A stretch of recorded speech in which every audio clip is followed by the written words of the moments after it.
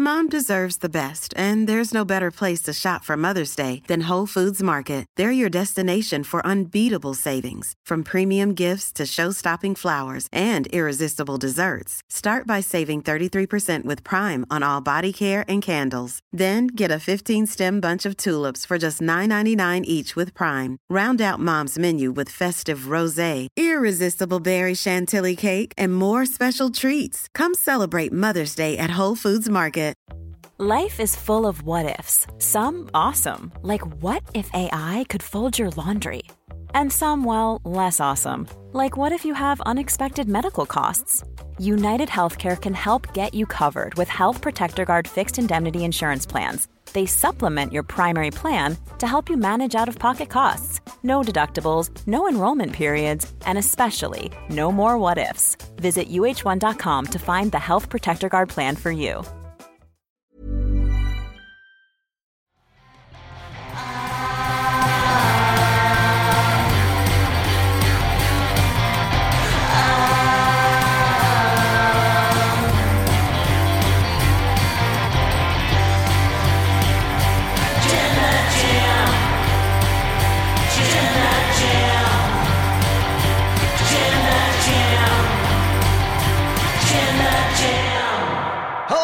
Welcome to the Wrestle Talk podcast. I am Luke Owen, DAD, your gem in the jar holder, and I'm joined this week by Tempo T. Yu-Gi-Oh, the gem that champion, but oh, for how long?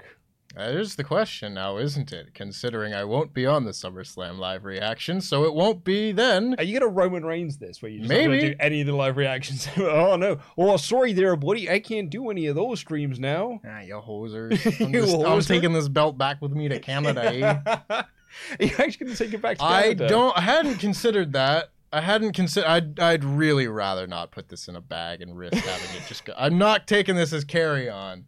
This isn't going in my carry-on. I'll just wear it. I'll just wear it. Yeah. Oh, yeah, absolutely. Like Road Dogg used to say the story in the as a shoot interview I used to have with Road Dogg. It was when him and Billy Gunn had reunited as the James Gang. Yes.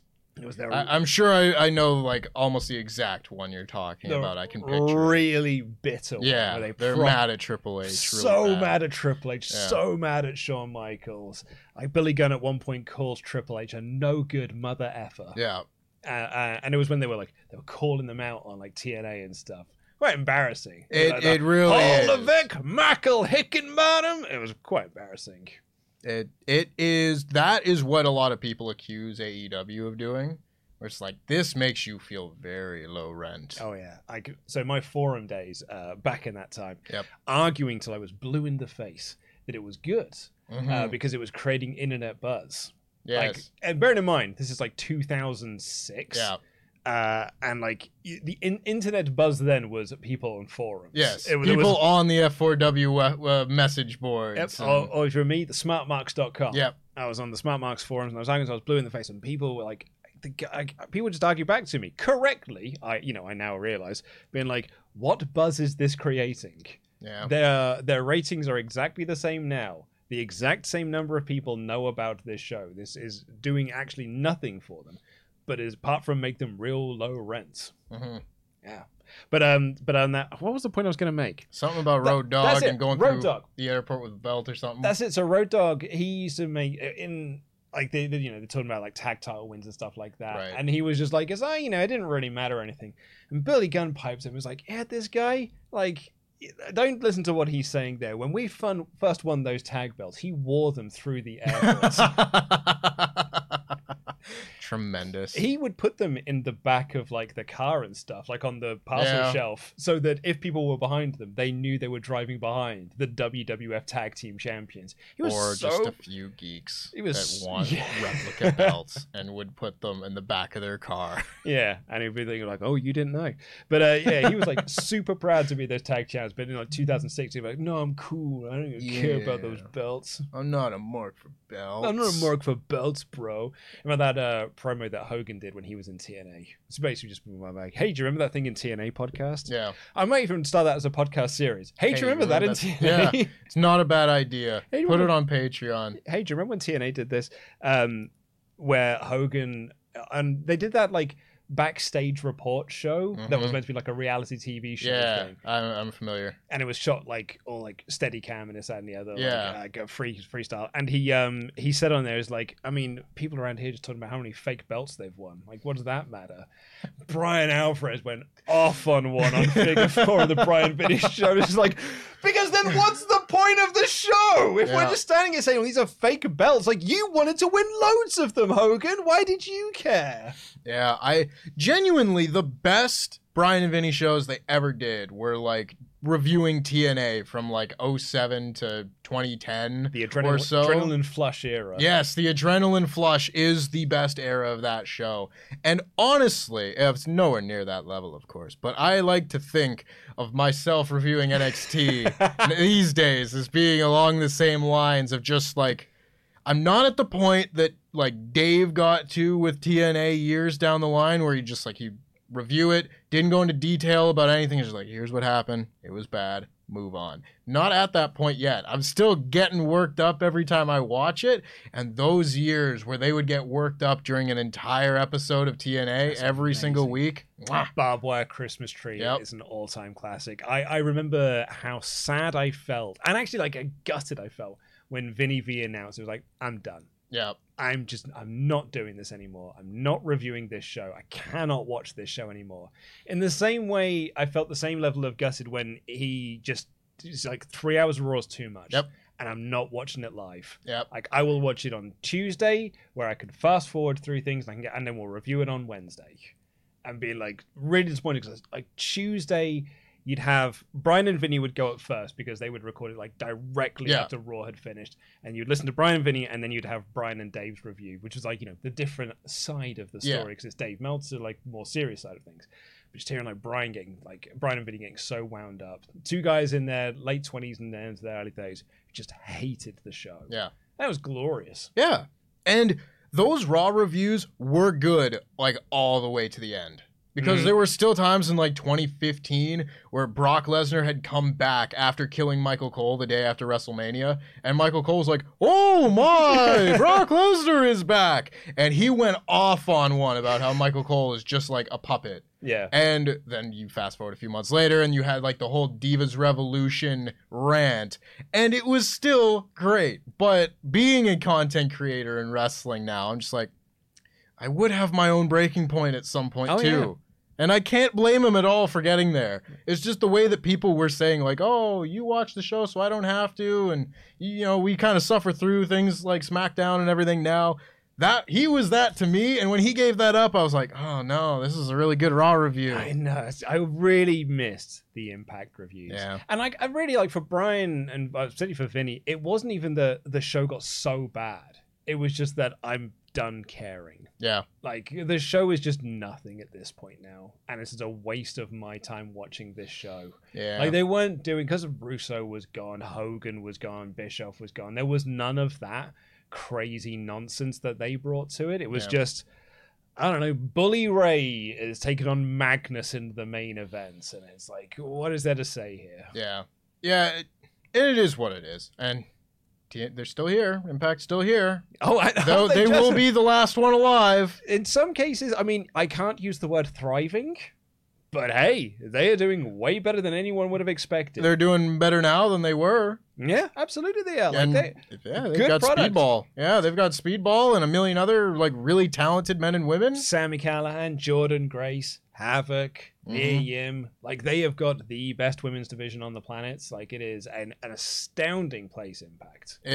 It's really, you know, it's inspiring to see almost that they're still going. Still going. Because if any promotion had more than enough excuses to throw in the towel, it's that one. I mean, they've had more owners than I can even think. More TV stations. More like, I've learned the names of so many TV stations that I never would have. Pop TV. Pop TV was a TV network that just told you what was on other channels. And then apart from at 9 o'clock on Thursdays when Impact was on for 2 hours. Oh, those days. Oh, bless TNA. Anyway, we're not going to here to talk about TNA. We're here to talk about Monday Night Raw, and we're kicking things off with Brock Lesnar opening the show, injecting a little something that this show has been missing. Here it is.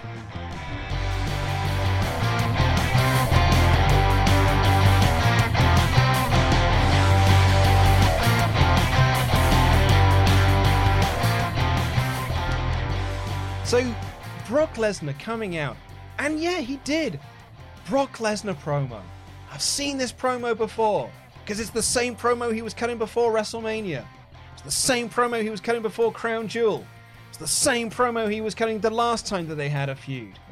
And he said these things. And Paul Heyman came out. Do you know what Paul Heyman said? The same things Paul Heyman said before Crown Jewel. The same things Paul Heyman said before WrestleMania. It's the same things Paul Heyman said on SmackDown. It's the same thing. Theory's the only new factor here. And all he did was come out and be like, hey, do you remember that bump I took at Elimination Chamber that wasn't very good? Yeah. We're not going to show you the full thing because it shows how it wasn't very good. And yet somehow, I came away at the end of this segment. It was like 20 minutes long. And I think it's helped by the fact he gave Otis an F5 through an announcer's table. That helps. Where that I was helps like, something happened on this show. Yeah, I mean, this show and every WWE show these days are reruns.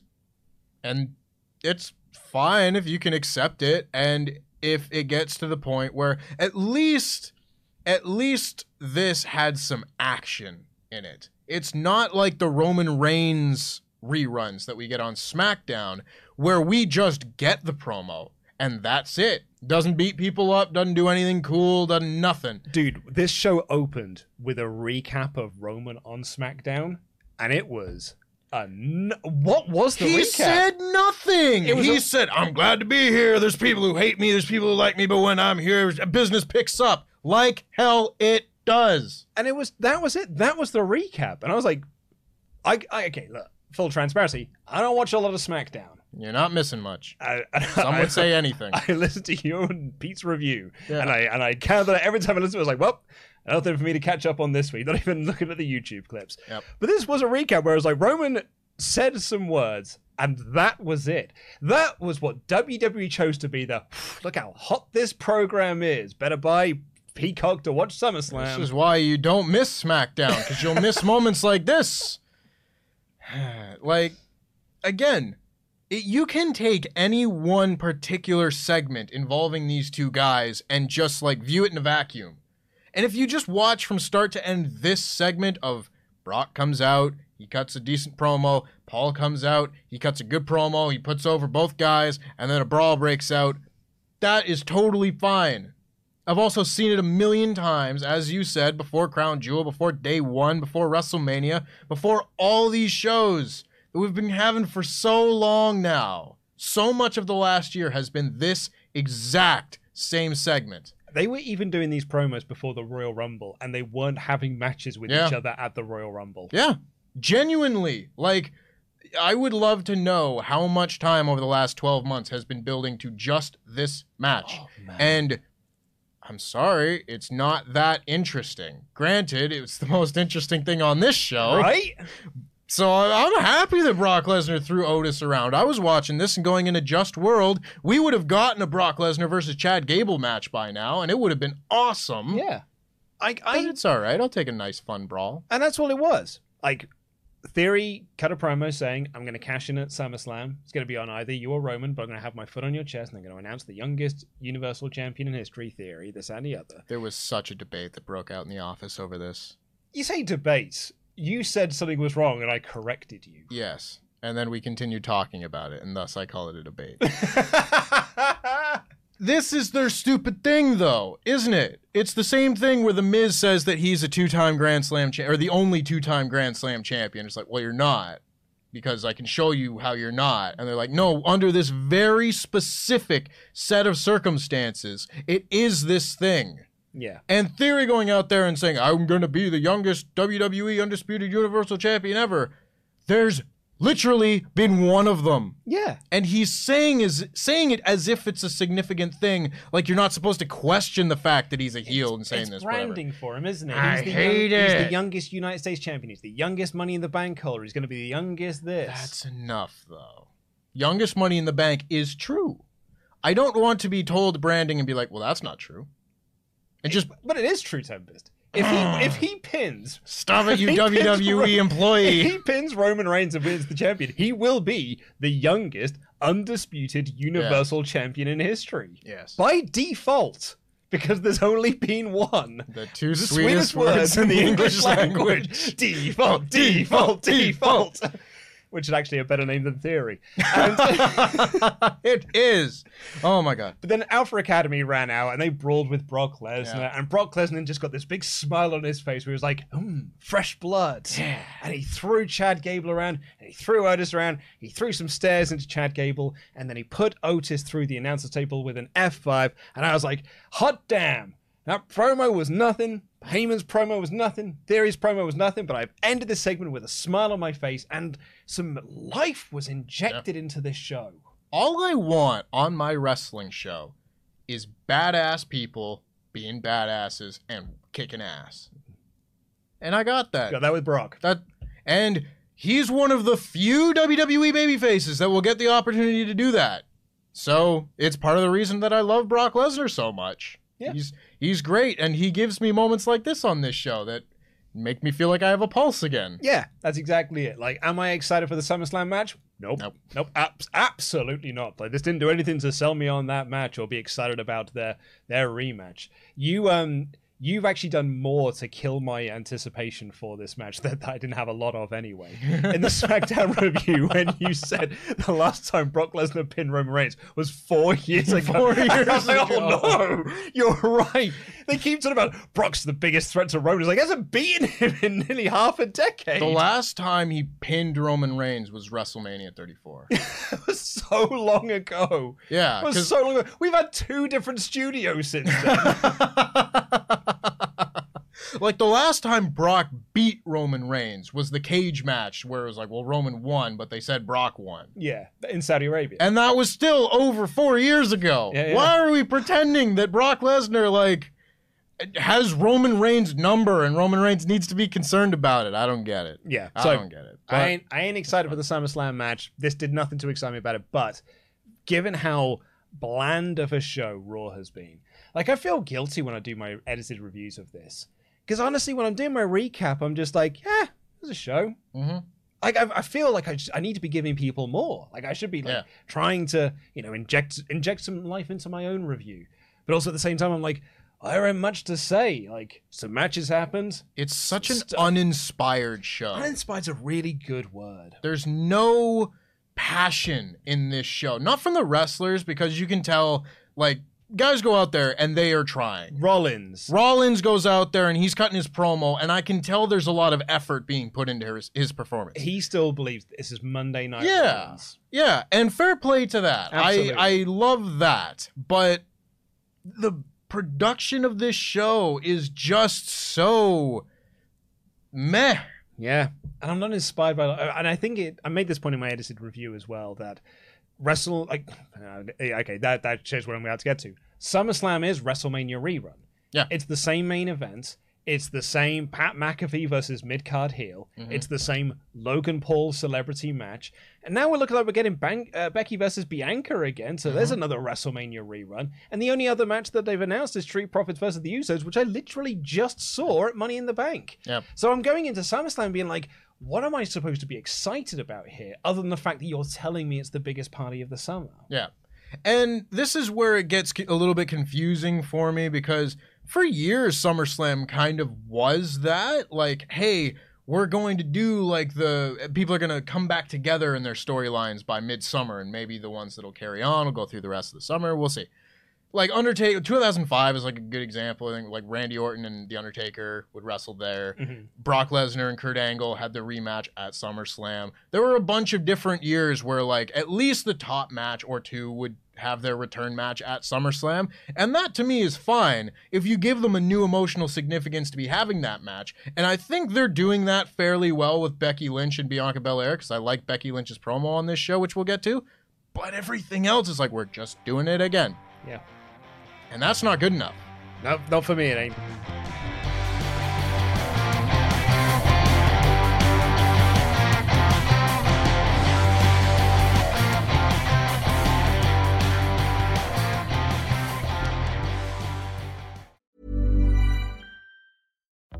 Life is full of what-ifs. Some awesome, like what if AI could fold your laundry?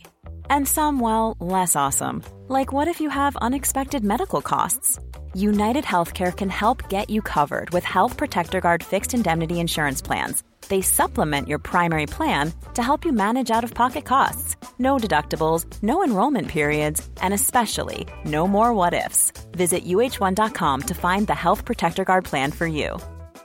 You should celebrate yourself every day, but some days you should celebrate with jewelry. Whether you want to commemorate an unforgettable moment or just bring some added sparkle to your collection, Blue Nile can offer you expert guidance and a wide assortment of jewelry of the highest quality at the best price. Go to BlueNile.com today and experience the ease and convenience of shopping Blue Nile, the original online jeweler since 1999. That's BlueNile.com. BlueNile.com. Quality sleep is essential. That's why the Sleep Number Smart Bed is designed for your ever-evolving sleep needs. Need a bed that's firmer or softer on either side? Helps you sleep at a comfortable temperature? Sleep Number Smart Beds let you individualize your comfort, so you sleep better together. J.D. Power ranks Sleep Number number 1 in customer satisfaction with mattresses purchased in-store. And now, save 50% on the Sleep Number Limited Edition Smart Bed for a limited time. For J.D. Power 2023 award information, visit jdpower.com/awards. Only at a Sleep Number store or sleepnumber.com. A lot can happen in 3 years, like a chatbot may be your new best friend. But what won't change? Needing health insurance. United Healthcare Tri-Term Medical Plans, underwritten by Golden Rule Insurance Company, offer flexible, budget-friendly coverage that lasts nearly 3 years in some states. Learn more at uh1.com.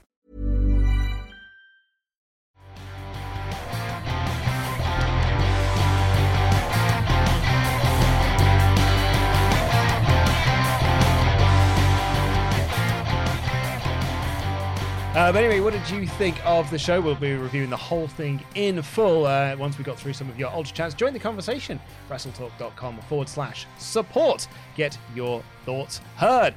We are kicking things off here with, 2 whole chats about it.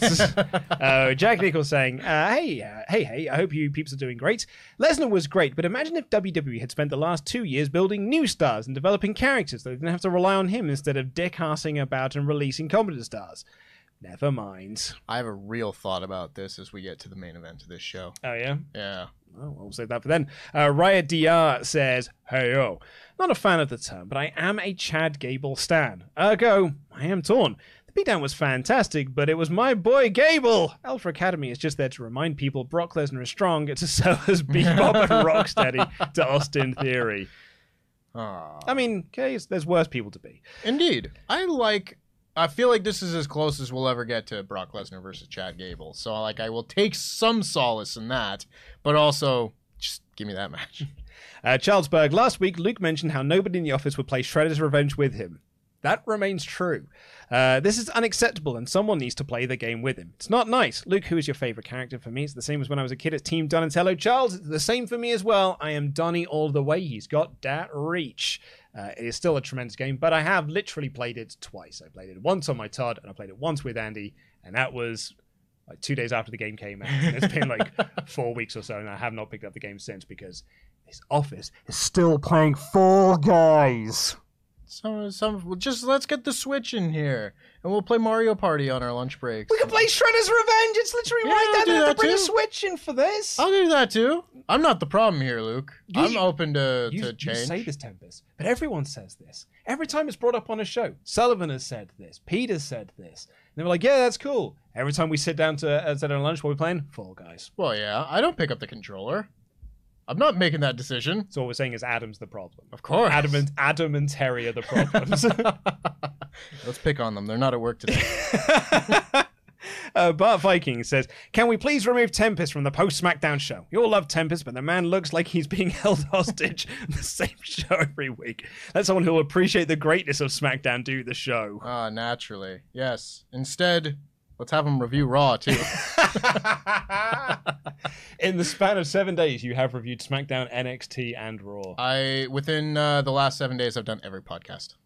Oh yeah, he did Because AEW I did as well. AEW and I did NXT. Utility player. Yeah, brother. And lastly now for Joe Strikes. I said this during the Money in the Bank review. Theory would cash in to be the youngest to ever do it, and Luke laughed at me saying it's not going to happen. I still believe it's going to happen for McIntyre or Finn to win in the UK show for a moment. So I've got to try and remember what Joe said here. Oh, I think Joe was talking about how like Theory cashes in and then Finn and then like Drew wins the title at Clash of Castle or something. And I know, and he said Finn Balor. The reason I laughed is because it was the idea that Finn Balor is going to win the world title. Right. I mean, unlikely. McIntyre winning is way more likely than Finn Balor winning. Poor old Finn Balor. But I still don't even think it's going to happen there because I don't think Theory's cashing in at SummerSlam. I don't think so. I think either. Bobby's going to beat him up so bad in the match that he is taken out of the building and taken out of the arena to remove the element of will Theory cash in. And all this is doing is just to try and add intrigue into a match that has zero intrigue going in. I think you've hit the nail right on the head there, brother. Thank you, dude.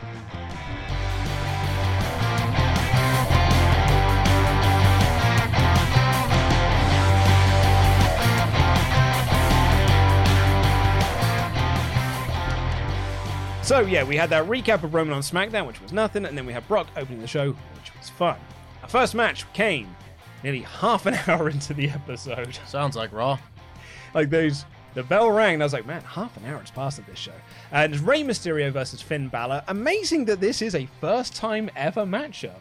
Boy, ain't it? Like, I saw, like, the graphic came up, and it was like, up next, Finn Balor versus Rey Mysterio, and I went, I would want to watch that. That's like, I would book that for like WrestleMania or SummerSlam or like a really big show. Like, I saw those two names next to each other and it reminded me of like All In when Ibushi and Rey Mysterio get in the ring and everyone just gives them a standing ovation because that's a big deal.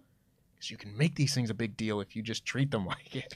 Well, we'll get to Ciampa in a bit. Yeah. Like this was one of those times, like, so Priest cut this promo, hey, it's 20 years of Rey Mysterio, and where was his show?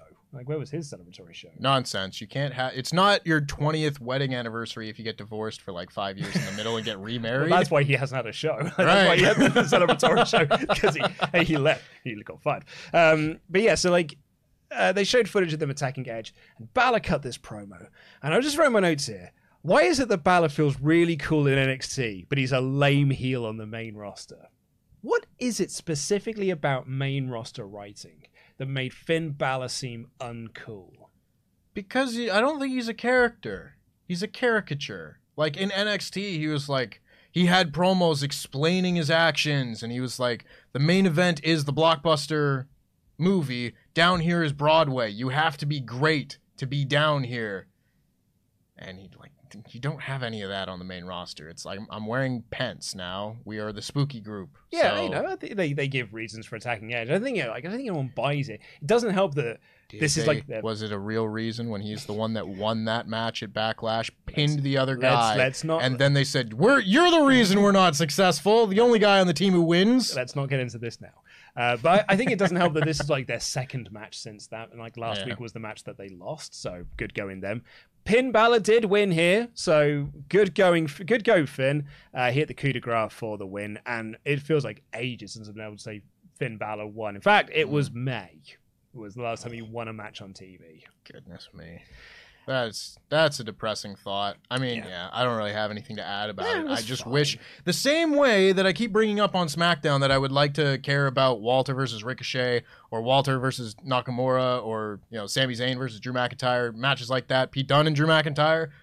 Can't care about it because it's WWE. I wish I could care about Finn Balor and Rey Mysterio, and that would be like a really cool, big, huge main event match. Nah, not here. Like, travel back in time 3 years and tell your, 3-year younger self, the main event of SmackDown is going to be Drew McIntyre versus Pete Dunne. Mm-hmm.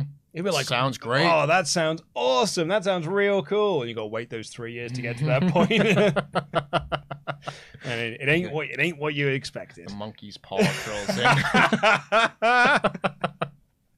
He's Scrappy Doo now.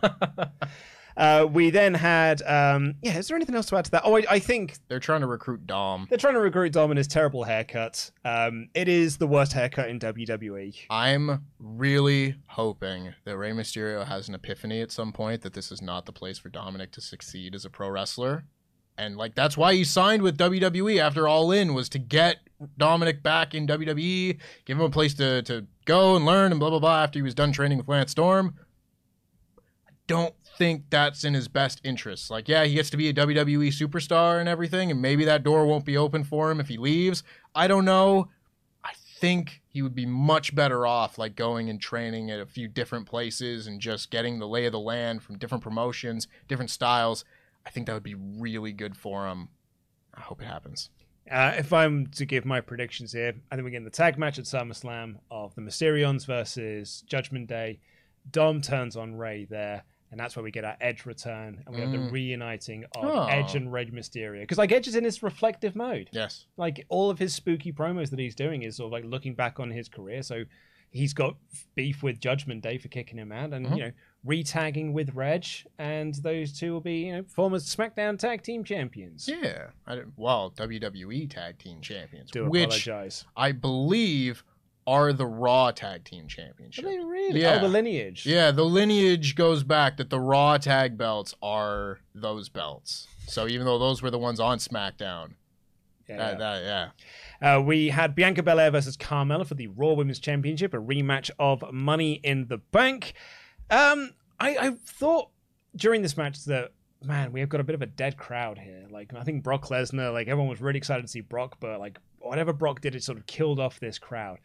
And then I thought that until the final match when everyone came alive again. I was like, oh no, it's just they're excited for a handful of people. And unfortunately in this match, they weren't into Carmella as a threat. So they gave Carmella some like really close near falls to win the title. Good offense too. Good reversals of big moves. Yeah, and she hits her super kicks. And they were getting these on the commentary were like, oh my God, that was so close. They were trying to make it big, but the crowd. Commentary was one of them. Yeah, and the crowd were like, nah, I don't buy it. So they didn't really get into the match much.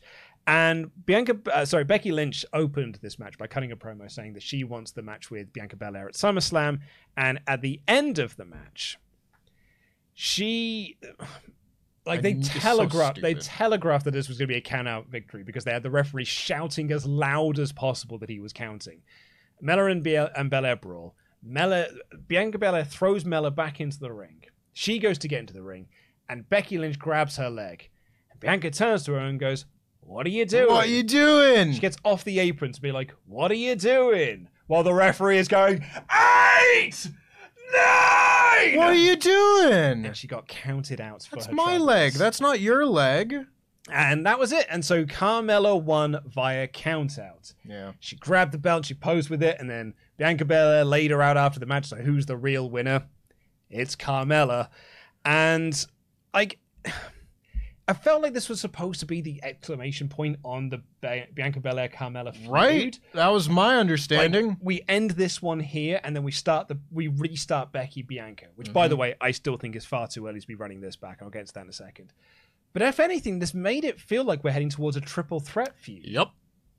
Don't like that. Yeah, I'm not into Becky Bianca because I've just seen that for an entire year, save for like the last month and a half. Yep. So I'm not ready for this to be run back yet. Like, I agree with you. Hey, you know, this big match at WrestleMania would do as a big match at SummerSlam. Problem is, they were also feeding from SummerSlam last year. That is a big caveat to WrestleMania. that. They had like countless matches and stuff. So I've seen them do this feud and this storyline. Having said that, I'm into it way less with Carmella involved. Because at least if it's just those two, I can get a great rematch from WrestleMania that was a banging match, like probably the best match of the weekend that didn't involve Johnny Knoxville. Which was the match of the weekend. Of course. That's one of the matches of the year. Absolutely. According to our list on PFK. Yeah, I think just as I've gotten older, I just like three ways less. Huh. You know? Maybe it's when I'm looking at like... I had to look to the camera there to be like, hello, matron. Just too much going on. You know? You got to satisfy too many people. There's too many things to focus on. Yeah, there's too many things That's to the focus TV's on.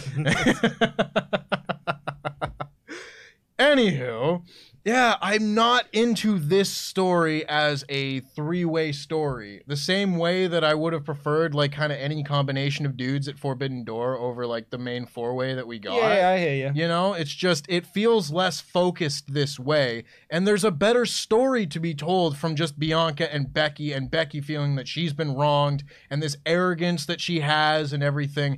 That is a much more concise and focused story if it's just one-to-one rather than Carmella also running around and being Me Too. Well, no one and takes it her also seriously. means that Corey Graves is going to be insufferable at that show. And because no one buys Carmella as a No. threat, and why would they? Because She she's got been treated- beat so cleanly at Money in the Bank. Yeah. Easily and cleanly. Yeah, so like that doesn't work for me. I kind of agree with what you're saying as well. Like I think my favorite three-way match that I can think of in the most recent times is Kenny Omega, Orange Cassidy, and Pac, I do recall. which is an incredible match, and it was one of my favorite matches of the year. But if you actually really think about it, Omega Cassidy probably would have been the better match, and actually, really, the story was more towards that than it was Pac's involvement. Yeah, and that's the thing. That's not to say that triple threat matches can't be great, because great. that one was great. There's Awesome. been a lot of very great matches that have been three-ways or four-ways or whatnot.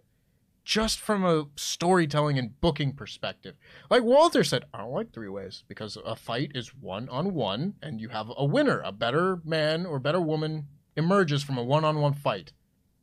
I agree. I like that story a little bit better, personally. We've got a recap of Ciampa from last week aligning himself with Miz. Then we've got a spooky promo for Edge. It was the one that we've seen previously. And then we got Miz TV with Tommaso Ciampa, which was really just Miz cutting a promo on Logan Paul. Poor Ciampa. Yeah, poor Ciampa, man. Like, Why is he involved in all this? like I said this on my edited review, if you'd have told me 2 years ago Tommaso Ciampa's going to wrestle AJ Styles on Raw, I'd have been like, oh man, that sounds dope. But the reality is, he is a lackey to The Miz in his feud with Logan Paul. Yep. Yeah, that's Just him. once again, it's been 15 plus years of this for me where they're just like, oh, and we're going to put The Miz and John Morrison together, and The Miz is the star. It's Miz and Alex Riley. It's the Miz and this person. We're going to use this person to get The Miz over. It's like, why? So, like, I mean, people have a pop at me in the comments being like, you've got an anti-Miz agenda. I Because do. I think... I'll be very open with my anti-Miz Because agenda. I think there are people who confuse him being there for 20 years as a mark of he's actually good. Right. Whereas actually the reality is he's just been there for 20 years. Mm. And like someone said to me last week, I can't remember if it was on the podcast or it was in my edited review, or someone sent me a message on Twitter saying like, you're really harsh about The Miz. Look at all of the talent that he's elevated since he's been on the main roster. And I sat there and I leant back in my chair and I thought, who do you think he's talking about? Not a clue. Not a clue. Who has The Miz elevated?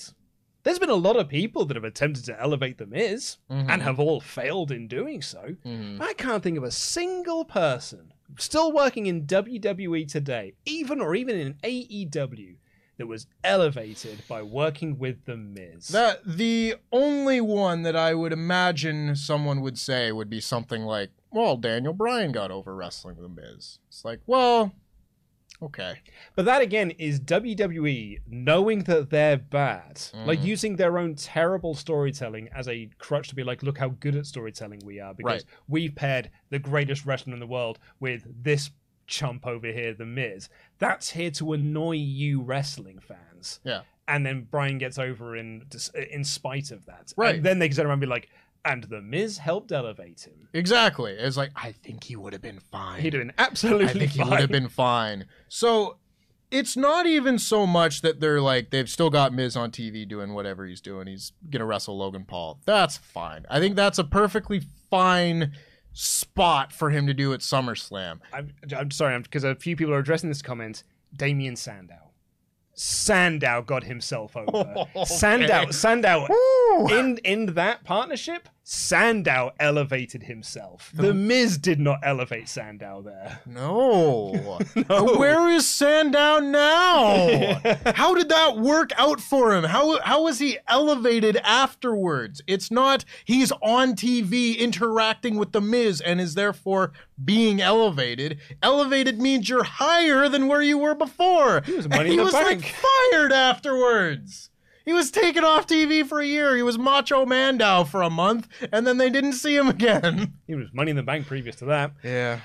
So anyway, yeah, you're right. Like, he's got this match with Logan Paul. I'm sure it'll be grand. Yeah. I couldn't care. I just don't need Ciampa to be involved in No, it and when he could actually be something. And nor AJ. No. Because it's going to be AJ and Logan Yeah. at SummerSlam against Miz and Ciampa. Yeah. And I feel there's just like two real good guys that has been dragged into this nonsense. Yeah. And I feel like it's a way to extend this Miz-Logan thing out. So we'll have another match between them, probably in Saudi Arabia, where they'll do the singles match there. But this was a tag match here with Ezekiel teaming with AJ Styles to take on Ciampa and The Miz. And boy, was this match just fine. Without Kevin Owens, Ezekiel is nothing. He's a dude. The He's joke is that he looks like Elias. That's it. And if you don't have Kevin Owens there, and now that we know that he isn't Elias, the joke doesn't land anymore. It's like, okay, what do you want then? So he's just a guy. Yeah. What is your goal? What's your motivation? Where are we going with this? It's the same thing with like the fashion guys on SmackDown where it's like, it's a funny joke. You told it now. Yeah. What's the next part? And it's like, no. You get it. He's Elias's brother. Hey, did you get that he's Elias's brother? And they just keep telling the same joke over and over and over again. Like, yeah, I get it. You could probably do a little bit more of something with this with like a better wrestler. Mm-hmm. That's not to say that like Elias is a bad wrestler or Ezekiel's a bad wrestler, but it's like he's kind of one-dimensional. He's never been like a super worker or anything, so it's not like he can carry his performances with this weird thing. It's like, okay, his weird character is the whole thing. The other name that's coming up in the chat there is Bad Bunny, because as we all know, Bad Bunny was a nobody in this world until he wrestled with The Miz. Yeah. Yep. That's it, Alex. Thanks to The Miz, he's finally selling some records. Because it was a rough couple of years with Bad Bunny prior to that. No one knew who he was. I saw those tweets.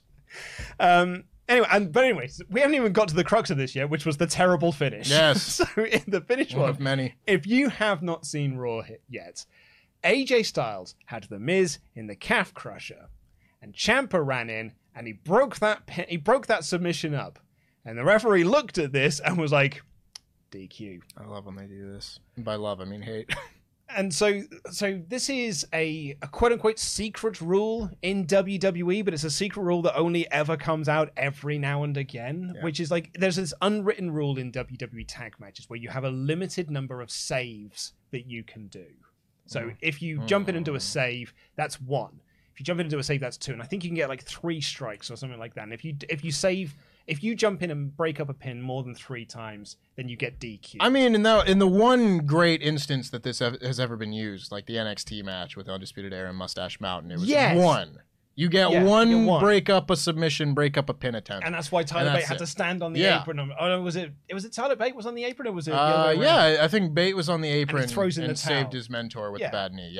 Yeah, like, you can't have a secret rule.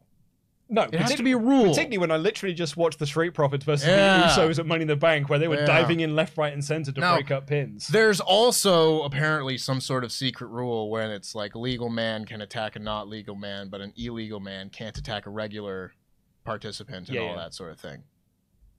If you say so, there is. Every so often, like I don't even know when or the circumstances of this, but like Big Show pulled John Cena's leg out of the rope when they were both in the match, and they were like, that's a DQ. And I think it was like the main event of Raw, like, probably 2012 or something like that, and everyone was like, what was this finish? We're still getting it. Big Show putting his own foot through a table and losing a tables match. That was brilliant. I will hear no slander. That was my favorite table match finish ever. Big Show's hilarious. Oh. That's a Thing is, genuinely I good can't moment. get into that finish because I was there during the 2000 period when like Jeff Hardy would clatter himself through a table and be like, well, it's not the end of the match because they'd have to do an offensive move through the table in order for that to be the finish. Well, that was an offensive move. He didn't just step. Cody drop kick. He was like doing his step over the top rope deal, and Cody drop kicked his leg, and he stepped backwards, so it counted. No, it doesn't, Tempest. It did though. You WWE employee. It did though. Anywho, it was a bad finish. Riddle and Lashley had a chat backstage about Stranger Things, I guess. Yeah. This is what happened in this segment.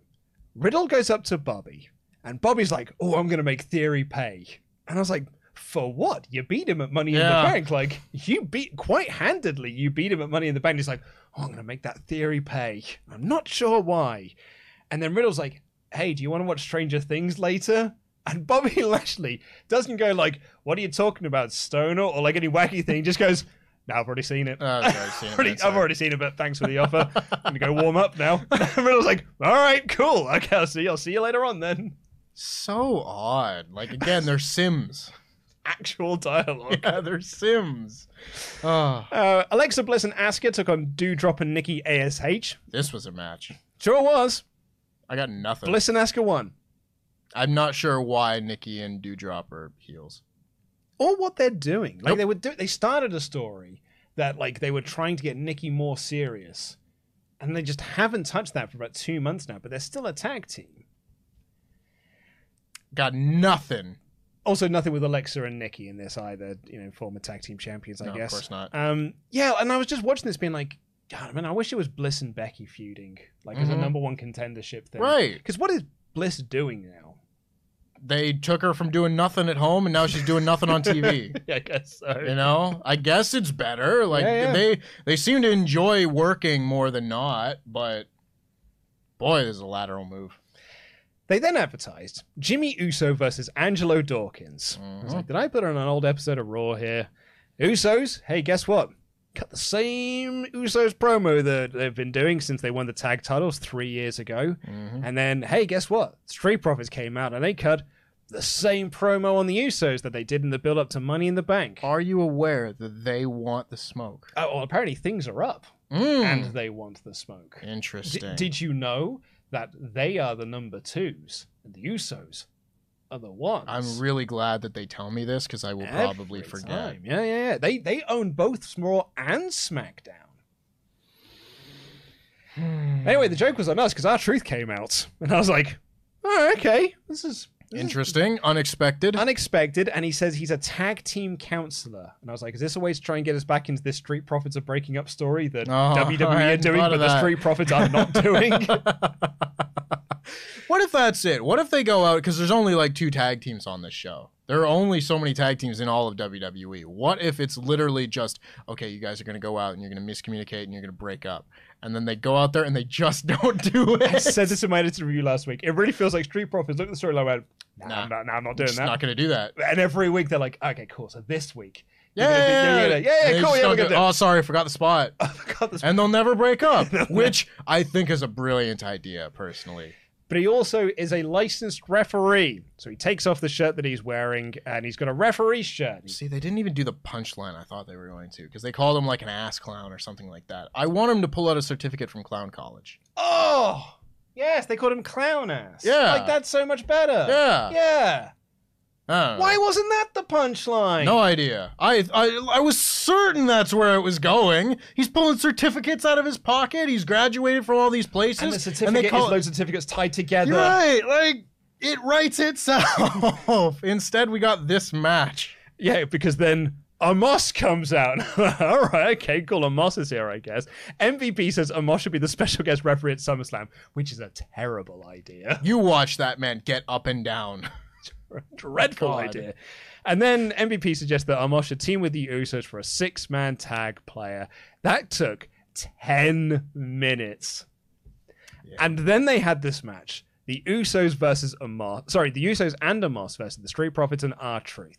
So here's your match at SummerSlam, folks. It's the Usos versus the Street Profits. And on a way to spice this up, they've added Truth and Amos into here. Truth, let's not we forget, is the joke comedy character from the 24/7 title picture. So who do you think Omos pinned in this match? Was it R-Truth? It was not. That's an interesting choice. It certainly is, isn't it? Yeah, he pinned Dawkins. There's a lot of combinations you can do here of guys pinning guys or finishes. And, like, you see the finishes that get written down for this show. Count out loss for Bianca Belair. DQ in a tag match for no reason. For doing something the legal. Only match on this show that could have possibly required some sort of schmoz finish, they just beat the number one contenders.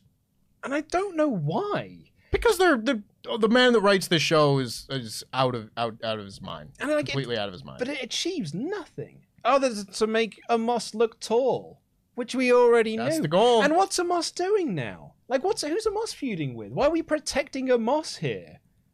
Why didn't we just pin R-Truth? Truth was right there to be pinned. I have no idea why you put R-Truth in this match if not to beat him, and they didn't beat him. Right. This is like the most I've seen R-Truth wrestle in like 4 years. It's the most rudimentary, basic booking, and they still can't get it right. And they pinned Dawkins easily. The only thing that I thought would have been dumber is if he pinned Montez Ford. Yeah. Like, if he just pinned Montez Ford clean, I'd be like, I ain't got a clue. I still got no clue. Like, the only things that may have been worse than that were, like, if R-Truth beat one of the Usos or something. Yeah, that would have been worse. But they're not that much worse. It's pretty close. It's pretty close, yeah. Pretty close. Also, and this isn't a hot take, but Omos is bad. Yeah. And it's not him doing offense. I've realized this now when I was watching this match. Him doing offense is broadly fine. Because he's got basics. Like, all he has to do is, like, knee lifts. It's not complicated. He's just like, draw with a knee. Like, it's fine. It's Baron Corbin offense. You go against the ropes, you come back clubbing blow. Yep. Like, it's almost impossible to get that wrong. I could get that right. And I'm me. Omos's problem is his selling. Like, he's clearly been taught, and you need to sell like a big guy. You remember when they sent all the big guys down to NXT? They sent like Keith Lee and Otis back down to NXT to learn to sell like big guys. This is what they've taught him. And the selling is just... They're all El Gigante. And it's just like putting your hands up being like... And if you're just like... You hit him in the arm. So you grab the head and go... And it is remarkable. Like, I'm not recommending a lot of people do this. Go back and watch this match and just watch Omos selling. Because it is not good. No, it's not. And he pinned the number one contenders to the tag titles, which it's weird. But then they did the finish in the main event of this show. I'm like, well, now you're just doing this on purpose. Mm-hmm. Because we're going to recap of Brock. Then we had Kevin interviewing Seth, who says Seth Rollins stuff. That's exactly what he said. And then Theory walked up and talked about, like, hey, you got a great Money in the Bank cash in. You laughed uproariously at this in the office. I did. Because he's like, wow, Seth, you had the best Money in the Bank cash in ever. You got any advice? How did you do it? Like, it's a big secret how Money in the Bank works. It's like, well, I waited until the main event of WrestleMania, and then I ran down, and I did it. Yeah. Stop. It's a That's secret the whole rule. thing. It's a secret rule, Tempest. Holy smokes. They didn't even bring up that these two used to be like a partnership. Oh my God, they were. Yeah. Yeah, you're right. Like, you could have done like something, just be like, hey, you and I, we had this thing, want to help me out, anything. I thought about this with when Austin Theory helped Grayson Waller beat AJ Styles. And I'm like, shouldn't you be really mad that he got rid of your dad? God, that was like, I don't even know how I didn't think of that. I was watching and reviewing the show at the time. Like, good Lord. Like, he ran your dad out of this company. Yeah, he killed Johnny Gargano, apparently. He did. And, like, by extension, his mum. Yeah. And, maybe further extension, brother-in-law. That's right. Like, the way did not survive that attack from Grayson Waller. Holy smokes. Grayson Waller in his terrible shorts. Oh. We then got our next spooky promo, but this is like the next chapter of the Edge thing, which is kind of what I theorized at Money in the Bank, because like Ollie made the point is like, these aren't like classic Edge feuds that I think of. The classic Edge feuds I think of are Cena, Orton, like Mick Foley and stuff. And I was like, well, that probably will come in another video package which focuses on Ruthless Aggression, PG era stuff. Whereas this was all Attitude Era feuds. And that's what we got here. This was him, like the three items that I noticed was John Cena, Randy Orton, and Mick Foley. Yep. I mean, I think it's just exactly what it kind of is. I don't know if there's a one after that, because that is kind of the end of all of his memorable feuds. Is it just like Vicky Guerrero stuff? Yeah, there's a wheelchair. There's Dolph Ziggler. Maybe you do the Undertaker. You could do an Undertaker one. That was big. Yeah. You know, for sure. But, yeah. I mean, I said to Adam when we saw this at Money in the Bank, I like the idea of him just going like, well, 49 now. I had my fun. This was my run. These are all the people I've wrestled, the best of all time. If you think you're among them, step up. That's cool. And just do like, have him face Finn Balor, have him face Chad Gable, have him face like whoever's left. Yeah. You know, the good workers left on the roster, and just say, I want to wrestle everybody that thinks they're great. Prove it. I like it. Excuse me. Logan Paul will be on the show next week. Goody gumdrops. And then our main event was Bobble Splash Lee and Riddle versus Theory and Seth freaking Rollins. Nothing happened in the first half of this match until Dolph Ziggler came out. And he was wearing a suit and he's got his hair tied up.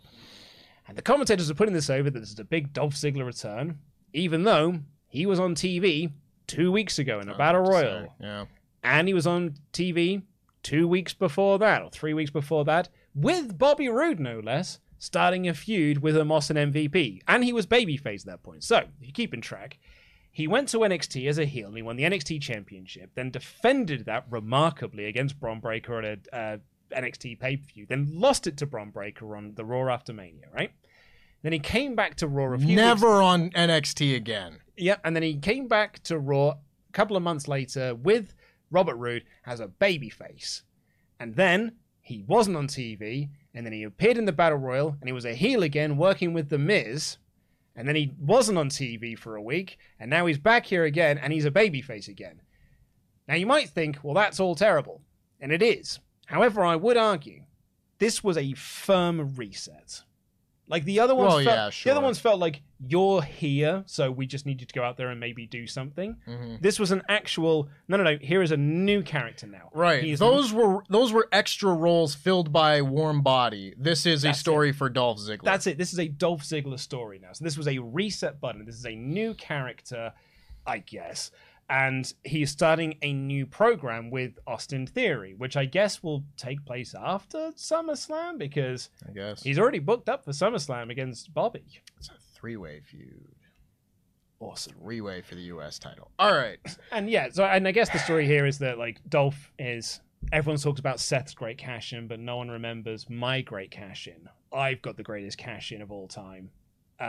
According to Meltzer, like, the reason why we're doing this is because they want Austin Theory to be their next guy, and you give him the NXT treatment. If you come up from NXT, who'd you feud with? Dolph Ziggler, because he's been there for 20 years and he just knows how to do this. So you put him on the road together, you wrestle him 7 times a week, and at the end of it, you can do the Dolph Ziggler match. And Dolph Ziggler, it's what they used to do with X-Pac back in the day. During the Attitude Era, if you came from WCW, you got put in the ring with X-Pac. If X-Pac can get a good match out of you, got put in the ring with Road Dogg. Road Dogg couldn't get anything out of you, you're probably on your keister. Jericho managed to survive it somehow, even though he had bad matches with both of them. Then they just put him in the ring with Bob Holly to beat the piss out of him. Sandbagged him with China. But that's what they're doing here. They're just putting him in there with Ziggler so he can, quote-unquote, learn how to work. Sure. Here's my issue with all of this. You know how, like, at the end of the 2000s, we were starting to hear a lot of like, well, we need to start building new stars because so-and-so isn't going to be on forever. The Triple H's, the Shawn Michaels, the Undertakers, those type of names, where these guys are going to start to get, ushered out the door. Little did we know that Undertaker was going to stick around for 14 more years. And Triple H for that point. He was champion 6 years later. Yeah, I know. But in theory, these things were supposedly wrapping up. Shawn Michaels wasn't long for the wrestling world. And you get a few years past that, and you get to like 2013, 2014, and we're now like Daniel Bryan gets hurt, and CM Punk quits, and now like the stars that you'd lucked into have both been taken off the board. And then it's really like, well, we need to make these new stars. And now here we are even further down the line, and instead, we've still never made these stars, and now the star that we keep bringing back is Dolph Ziggler. And that is your big go-off-the-air angle. After the last 15 years of how you've treated him, how you've presented him, he's now your big star, big angle guy. That's really bad. But I think it's Miz Effect. Yeah. He's been there for so long. People are like, oh, he must be a star. He's been there forever. Yeah, the 1.5 million people watching think that now. Yeah. That's it. Well, yeah, all right, I guess. And the ones that all stopped watching disagree. Well, yeah. That's the point, though. Like, he's now one of the guys that is in an upper tier because the upper tier got deleted. They've all retired or been fired or whatnot. Dolph Ziggler has worked his way up this company ladder, but he's still Dolph Ziggler. He's still presented like Dolph Ziggler. Still doesn't matter because he's Dolph Ziggler. And we're meant to now care about him again. And, I mean, if they manage to pull off some incredible storyline here with Dolph Ziggler, more power to them. I don't have any faith that they're going to because I've seen this story go before, but I do not think that Dolph Ziggler being your big go off the air angle in 2022 is a very good statement about your product. I've just come up with this, so it may need some workshopping, but allow me to present to you my analogy. Yes. Dolph Ziggler's WWE career is a game of snakes and ladders that has one ladder and one snake, but that they both reach and sort of go from the same spot. So he starts on the bottom and just spends all of his time on the bottom. And then he reaches this ladder at the end of the board that shoots him right up to the last place.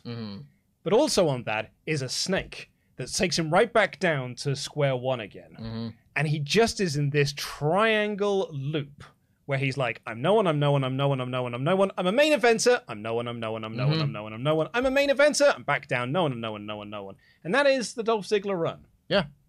And I would argue that's not a good way to book a top star. No, I wouldn't either. And, he was NXT champion not that long ago. Anyway, that was the show. Yeah, it was all right. It was nothing. It was nothing. Brock Lesnar was the most interesting thing on the show, and he was there for the first 20 minutes, and he F5'd Otis. That is it. Like, Not even the promo was good. I didn't hate the show. No, it just was nothing. Wrestling was all right. Yeah. Most of the wrestling was fine. Bad finishes, but actually the in-ring action was broadly fine. Yeah. But, it was totally fine. I gave it 3 out of 5, but it's kind of a... Yeah, I don't know. 2 out of 5 is like my lower end of average. And that's kind of what I felt like this was. Just a 2 out of 5, nothing, a bang average episode of Raw. Yeah, I gave it 3 because Brock. Yeah. Well, he had 5 donuts through a table. I had fun doing that. That would be worth bumping it up a full point just on that alone. Can we all also welcome back Mod Mother, everyone? Yes. Woo! Missed having Mod Mother around. I mean, really, we're like, this place fell apart without you here. Like, I had to do so much extra stuff, and I was real bad at it, Mod Mother, so thank you so much for being back here. We love you very much.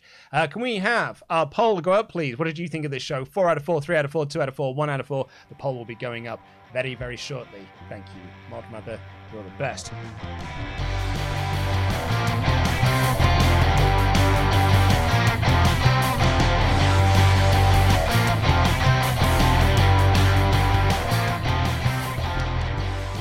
We have got some Patreon shout-outs to do beforehand, though, while that is being posted up.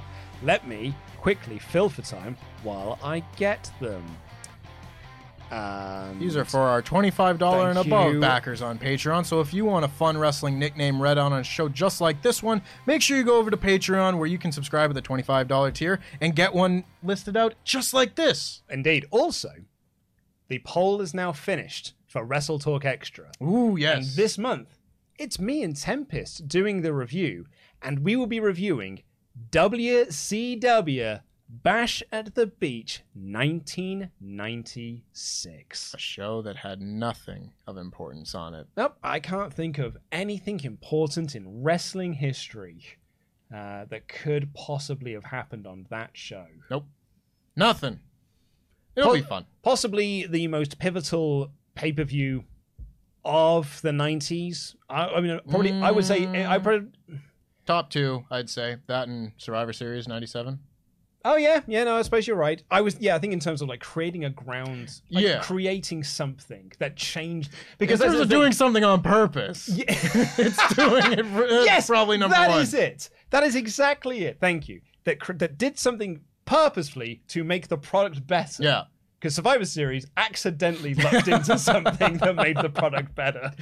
But like 96 was actively designed to make a show better. So you could make the argument of like, the last three really big pivotal pay-per-views, probably 96, Bash at the Beach, Survivor Series 97, all in.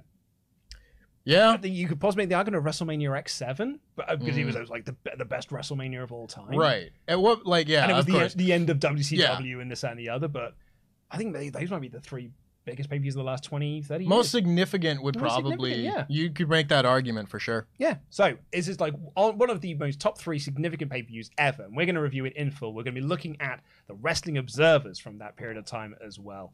And yes, we'll talk about Mabel as the third man and actually tell you what happened. Conrad. But as Tempest was saying earlier, if you are one of our $25 above more pledge hammers on Patreon, you get your name read out on the show like these fine folks. Ooh, Kingslayer. I'm at the wrong week. I forgot the date. All the time. I did. I forgot what day. I don't know what day of the week it is half the time. Colin McLeaner than Finn Balor. Who Wants to Walk with Daniel Elias Chrysler. Daniel POTUS Lee. David Ain't No Shrimp Camilleri. Send Me to Heaven Evan Reich. The Findicator Finn Brennan. Always Shining Garrett Albright. General Jimmy G. Hannah A. Baby. The Geordie Bus Driver Harry. The Overstepper James Nepper. And Murderous James Murta. Yeah. Wonderful stuff. Thank you all so much for being wonderful pledge hammers on Patreon. I am super duper excited to review Bash at the Beach. Do a long review with you. And it's going to be a long ass show as well. Yeah. If you haven't listened to a Wrestle Talk Extra before, they tend to run about 3 to 4 hours. So we go deep. I'm excited. It should be fun. I haven't done a Wrestle Talk Extra since like 2 years ago. I was going to say, you guessed it. Yeah, you guessed it on the Dominion one for the main event when we did Kenny versus Omega. Yeah. Kenny versus Omega, you say? Yes. And Okada was also there. Yeah. Because really, when you think about it, that first fall was Kenny versus himself. His own mind. He's not wrong.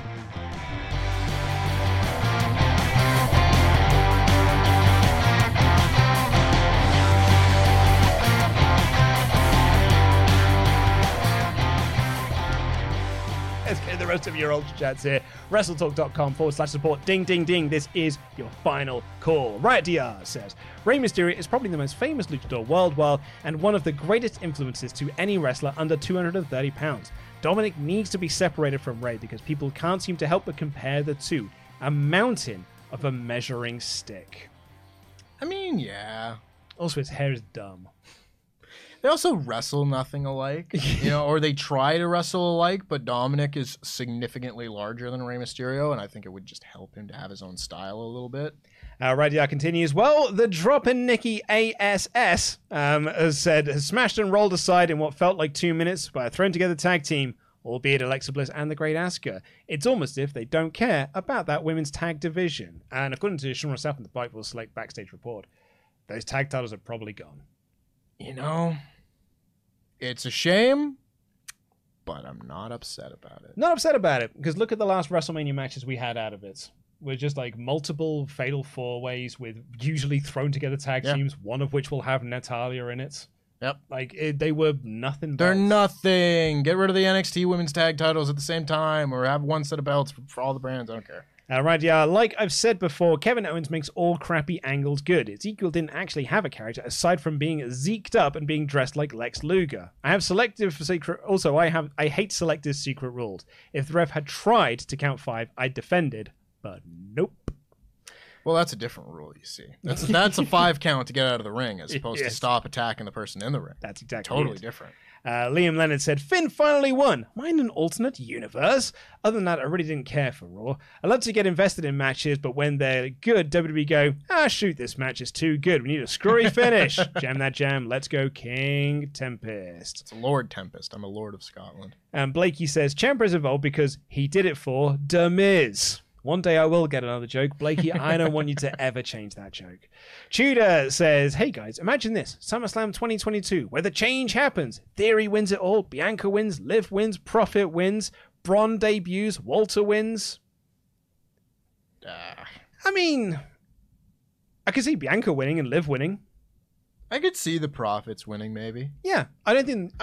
Profits maybe. It doesn't matter is the thing. Like, the characters of the Bloodline are no longer really tied to, like, having these belts. Like, they haven't changed since winning the second set. It's because Roman was so desperate for them to go get those belts that he stopped them getting the belts for that one pay-per-view cycle. Yeah, they sure did. Alright, yeah, I love Seth Rollins. Dude was staring at Theory's briefcase like I stare at pizza during fast. Also, Riddle seems happy with teaming up with the only champion he can challenge. Speaking of champions, who is the 24/7 champion, and where is the 24/7 champion? Now, the last I heard, it was Doudrop, but apparently it isn't anymore. So I'm going to go into Wikipedia and Not a find clue. out. I was expecting to see this belt on this show and didn't, and wasn't going to complain about it. I'm going to guess it's come. The fact that Dana Brooke wasn't on the show makes me think it's probably her. It is still Dana Brooke. So, on July 9th, Carmella won it from Dana Brooke. Then Dana Brooke won it from Carmella. Then Carmella won it the day after at a house show. And then Dana Brooke won it back at that house show for her 8th run with the belt. Cool. Oh my god, that was only 2 days ago. Yeah, this thing's just happening. Carmella's in a feud with Bianca Belair on TV. Like, why are you doing house shows where she's winning the joke title? Why would you pin the Street Profits? That's true. Dana Brooke also is now... she's got the second highest combined days as champion. Wow. 218 days combined as champion over 8 runs. I love that Rob Gronkowski's still number 5 on that list. Just took it and left. Yeah, I love also this from Wikipedia. The exact reign of at least one of these title reigns is uncertain. R-Truth is the most. He's got 53 wins, possibly 54, but they don't know, with 425 days combined. Right, because they're not sure when WrestleMania 36 was filmed. Oh, so they don't have an exact of day. course. Man, there's weird names. The Gobbledygooker is one of them. Mm-hmm. Who the hell's Rob Stone? There's one guy that just wanted at ESPN or something like that. Oh, that's right. I remember that. Yeah. There's like an office worker that won it. Yeah, Michael Giacchino. For a second then, I thought it was like the composer guy. I was like, wait, he won? Yeah. I don't know. Kyle Busch? He's the driver. Yeah, he was a guest host of Raw at one point. Gerald Briscoe? Doug Flutie? Oh my god, Doug Flutie was 24/7 champion, former Toronto Argonauts quarterback, Doug Flutie. Yeah. He's a Heisman winner. Yeah. He's a good football player. Joseph Average. I thought that was Curtis Axel's name. No, apparently it's as Bugenhagen. I know, I was making a joke because When was he Joe Average? I don't know. Yeah, that was in the commercial. The Average Joe commercial where he's a workout dude and they won the title. Yeah, he did a bit. You know how WWE guys will like dress up as like Colonel Sanders or whatever? Right. He did a workout commercial and he was Joe Average. And they had him win the title during a commercial. I see. Bad Bunny had that belt as well. He did. Thank God for The Miz. Yeah. Without The Miz, he might not have won that. Anywho, Vandalia 1998 said, I might be wrong, but I think the last time Dolph was relevant was Survivor Series 2014. Correct. When he pinned 3 guys, but even then it was forgotten about a month or 2 later. Yeah, that really should have been a big moment for Dolph. Yep. And actually it was just a big moment for Sting. Yep. So he could lose to Triple H at WrestleMania, so Triple H could have a big moment. I would argue the last time he was relevant was No Mercy 2016 when he beat The Miz for the Intercontinental Championship and like the great match that they had, one. See, the thing is, like, I look at that match. This is a good analogy. I look at that match the same way I look at Top Gun Maverick. Top Gun Maverick is annoyingly good in that it actually makes the first movie retrospectively look good. Yeah. Because Top Gun's not a good movie. But Top Gun Maverick is so great. It has retroactively made the first one look good. That Miz match with Dolph Ziggler has retroactively made people think that Miz has always been good. Absolutely. Because whenever I bring up Miz as bad, people go like, that match but with Dolph that Ziggler. run in 2016, which was 6 years ago, lest we forget. And it was one good match. It was one good match. And one good promo. And one good promo on Talking Smack. If either of those two things don't happen, we don't hear about that run. Yeah. But both of those things happened within like a month of each other. That match is the Top Gun Maverick of wrestling. Legit Underboss said, I just want to say this. I want the Usos to pick Sammy as the special guest referee, only for him to screw it up and cost the titles. That's Legit a great Underboss, idea. That is great. I've been thinking that like Solo Sikoa would be the referee or something. That is a much better idea. Yeah. I love that. I'm going to hot tag across to you. Absolutely. So Jack Nichols comes in, says that monkey paw analogy hits hard. Says, my wildest dreams all came true and they were all shite. Indie faves are afterthoughts. Balor was a 9 to Tom. I don't know what that means. So Jack Nichols, if you don't listen to the podcast intro and outros, him and his group of friends have what they call the Tatanka scale, because Tatanka's like the nicest guy they ever met at a wrestling show. I gotcha. So you get ranked out of Tatankas. So he's a 9 on the Tatanka scale. I see. Very good. Great matches that don't matter. NXT call-ups kill NXT and are obsolete. Great women's division, but the Vince stuff. Yeah, it's rough in it. Yeah. And Jack Nichols says, Luke, you should do an actually good episode on The Miz. Prove your point with science. Maybe throw in a where are they now on Mizdow, the Miztourage, and John Morrison to really get some salt on that wound. Yeah, all those people that The Miz elevated. The B team, Miztourage. Take care, he says. Also, Pete's recent vid ruled. That's very true. If you haven't checked it out, make sure you go and check out Pete's vid about why Roman Reigns isn't working on the main Wrestle Talk channel. It is excellent. And, Miz was also on the list to do actually a good video about. And I was really looking forward to it because I could have easily proven my point. Yeah. Yeah, you could have. Yeah. 2-star man. He's a 2-star guy. And that's fine. And it's fine. It's absolutely fine. I just can't have people be telling me that he's more than a 2-star man. No. I disagree. Every company needs a 2-star wrestler. Sure. And that's The Miz. Yeah. It's a perfect little role for you, Daniel. Charles Berg says, Fall Guys is fun. I too enjoy the Jelly Bean obstacle course from time to time, but this hurts my head. It's frankly not very kind, and I'm a little disappointed with the Wrestle Talk staff for not playing with Luke. I bet you $5 you'll love it. I'll play the game. Tempest, everyone says this on the podcast, and then come tomorrow, no one will actually do it. Just boot up the game, and I'll sit down and play it. I never make that choice. I'm fine with whatever the choice is. And Nathan Portwoman says, hey guys, how are y'all doing? I hope the rest of your week goes well. Good vibes your way. Well, thank you. Thank you so much. And thank you all so much for your generous Ultra Chats on this show. Let's get the end of the results here. Thank you all so much for joining us. Please do press that thumbs up button. Press subscribe if you haven't already. And the results are in. 6% of the poll voted for 4 out of 4. 18% voted 3 out of 4, 22% voted 1 out of 4, and 53%, over half, voted for 2 out of 4. I think that's accurate. I think that's fairly accurate as well.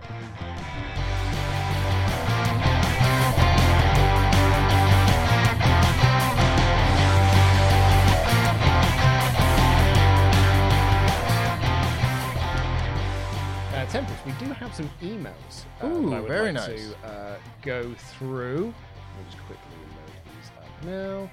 Doop-a-doop-doop-doop-doo. 1 second. I could have done this beforehand. But I didn't. Why would we ever do a podcast prepared?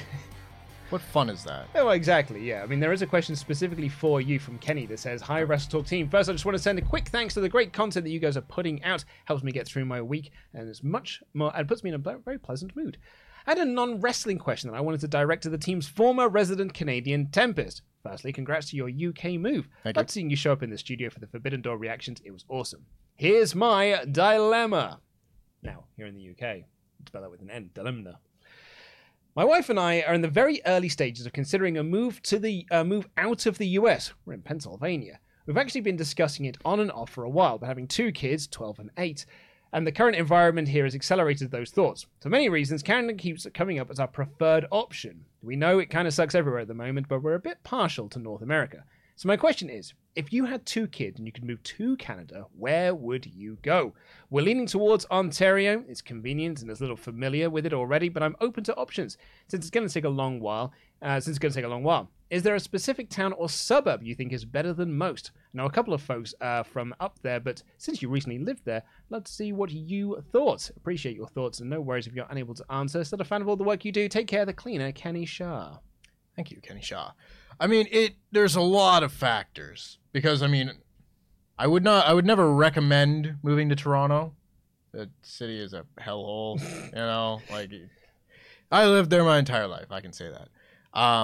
That being said, it's the biggest one. It's where all the jobs are. What about Vancouver? Vancouver is also very nice, also very expensive. So budgeting and everything would be a key concern.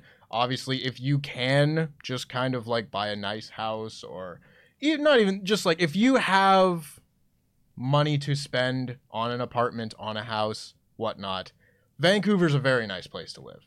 Very nice. I went to Vancouver a few years back, and my first thought was like, oh, I could see why this subs as New York in movies and TV shows, because this just feels like not New York, but it is New York. Right. And as far as Ontario goes, I mean, suburbs and everything, once you get outside, well, you've got Toronto, and then you've got a wider circle that's the GTA, and there's some debate about where the GTA, the Greater Toronto Area, stops. And then you have the Golden Horseshoe. And the Golden Horseshoe is basically everything that goes around Lake Ontario. Mm-hmm. You have to drive down, the bottom of the Golden Horseshoe is like Niagara Falls and stuff like that. And the top of it is like Oshawa and everything that's much further east from Toronto than most other places. It all depends on really what you want to be around. Like, there are some really expensive ass places. Like, Mississauga is very nice. It's also very expensive. So maybe not. Otherwise, like, you really do kind of have to travel a ways outside of Toronto to find affordable living. Yeah. And then it becomes like, well, how far out do you want to go? Because I think that like Pickering is a really nice place. Chris Van Vliet is from Pickering. He'll back me up on that. It's where a bunch of my family lives. Very nice place, a little bit out of the way, but that's just kind of what you're going to have to do if you're going to move to Toronto and not pay out the ass. I think it's the same thing if you move to the UK. Like, you buying in London is really, really expensive. Yeah.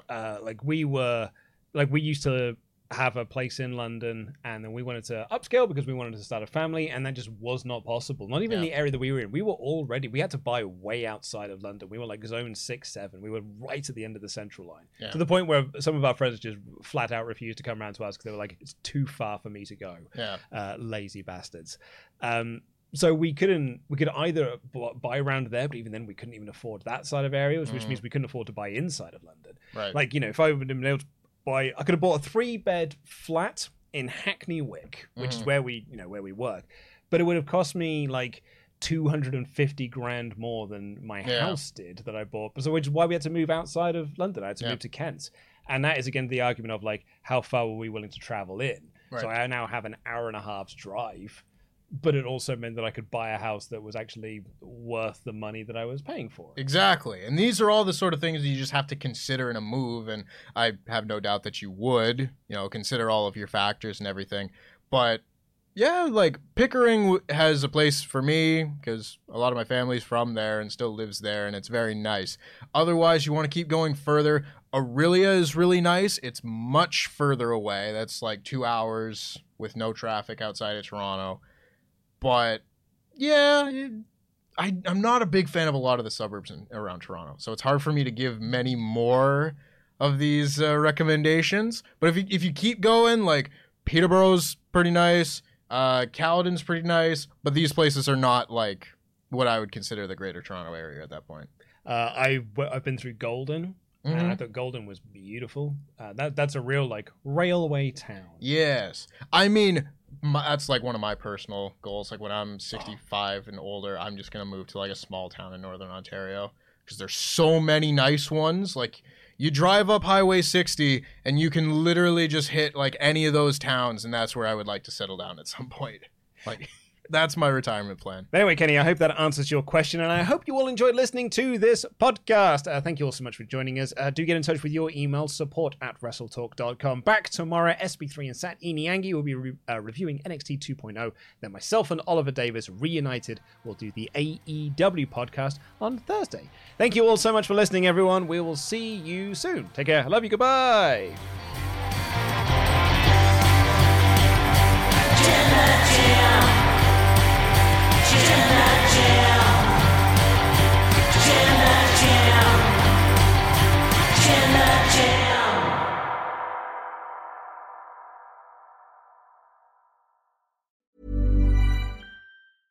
Hey, it's Paige DeSorbo from Giggly Squad. High quality fashion without the price tag. Say hello to Quince. I'm snagging high-end essentials like cozy cashmere sweaters, sleek leather jackets, fine jewelry, and so much more. With Quince being 50 to 80% less than similar brands. And they partner with factories that prioritize safe, ethical, and responsible manufacturing. I love that. Luxury quality within reach. Go to quince.com/style to get free shipping and 365-day returns on your next order. Quince.com/style. Hi, I'm Daniel, founder of Pretty Litter. Did you know cats tend to hide symptoms of sickness and pain? I learned this the hard way after losing my cat, Gingy. So I created Pretty Litter, a health monitoring litter that helps detect early signs of illness by changing colors, saving you money and potentially your cat's life. Pretty Litter is veterinarian developed, and it's the easiest way to keep tabs on your fur baby's health right at home. Go to prettylitter.com and use code ACAST for 20% off your first order and a free cat toy. Terms and conditions apply. See site for details. Even when we're on a budget, we still deserve nice things. Quince is a place to scoop up stunning high-end goods for 50 to 80% less than similar brands. They have buttery soft cashmere sweaters starting at $50, luxurious Italian leather bags, and so much more. Plus, Quince only works with factories that use safe, ethical, and responsible manufacturing. Get the high-end goods you'll love without the high price tag with Quince. Go to quince.com/style for free shipping and 365-day returns.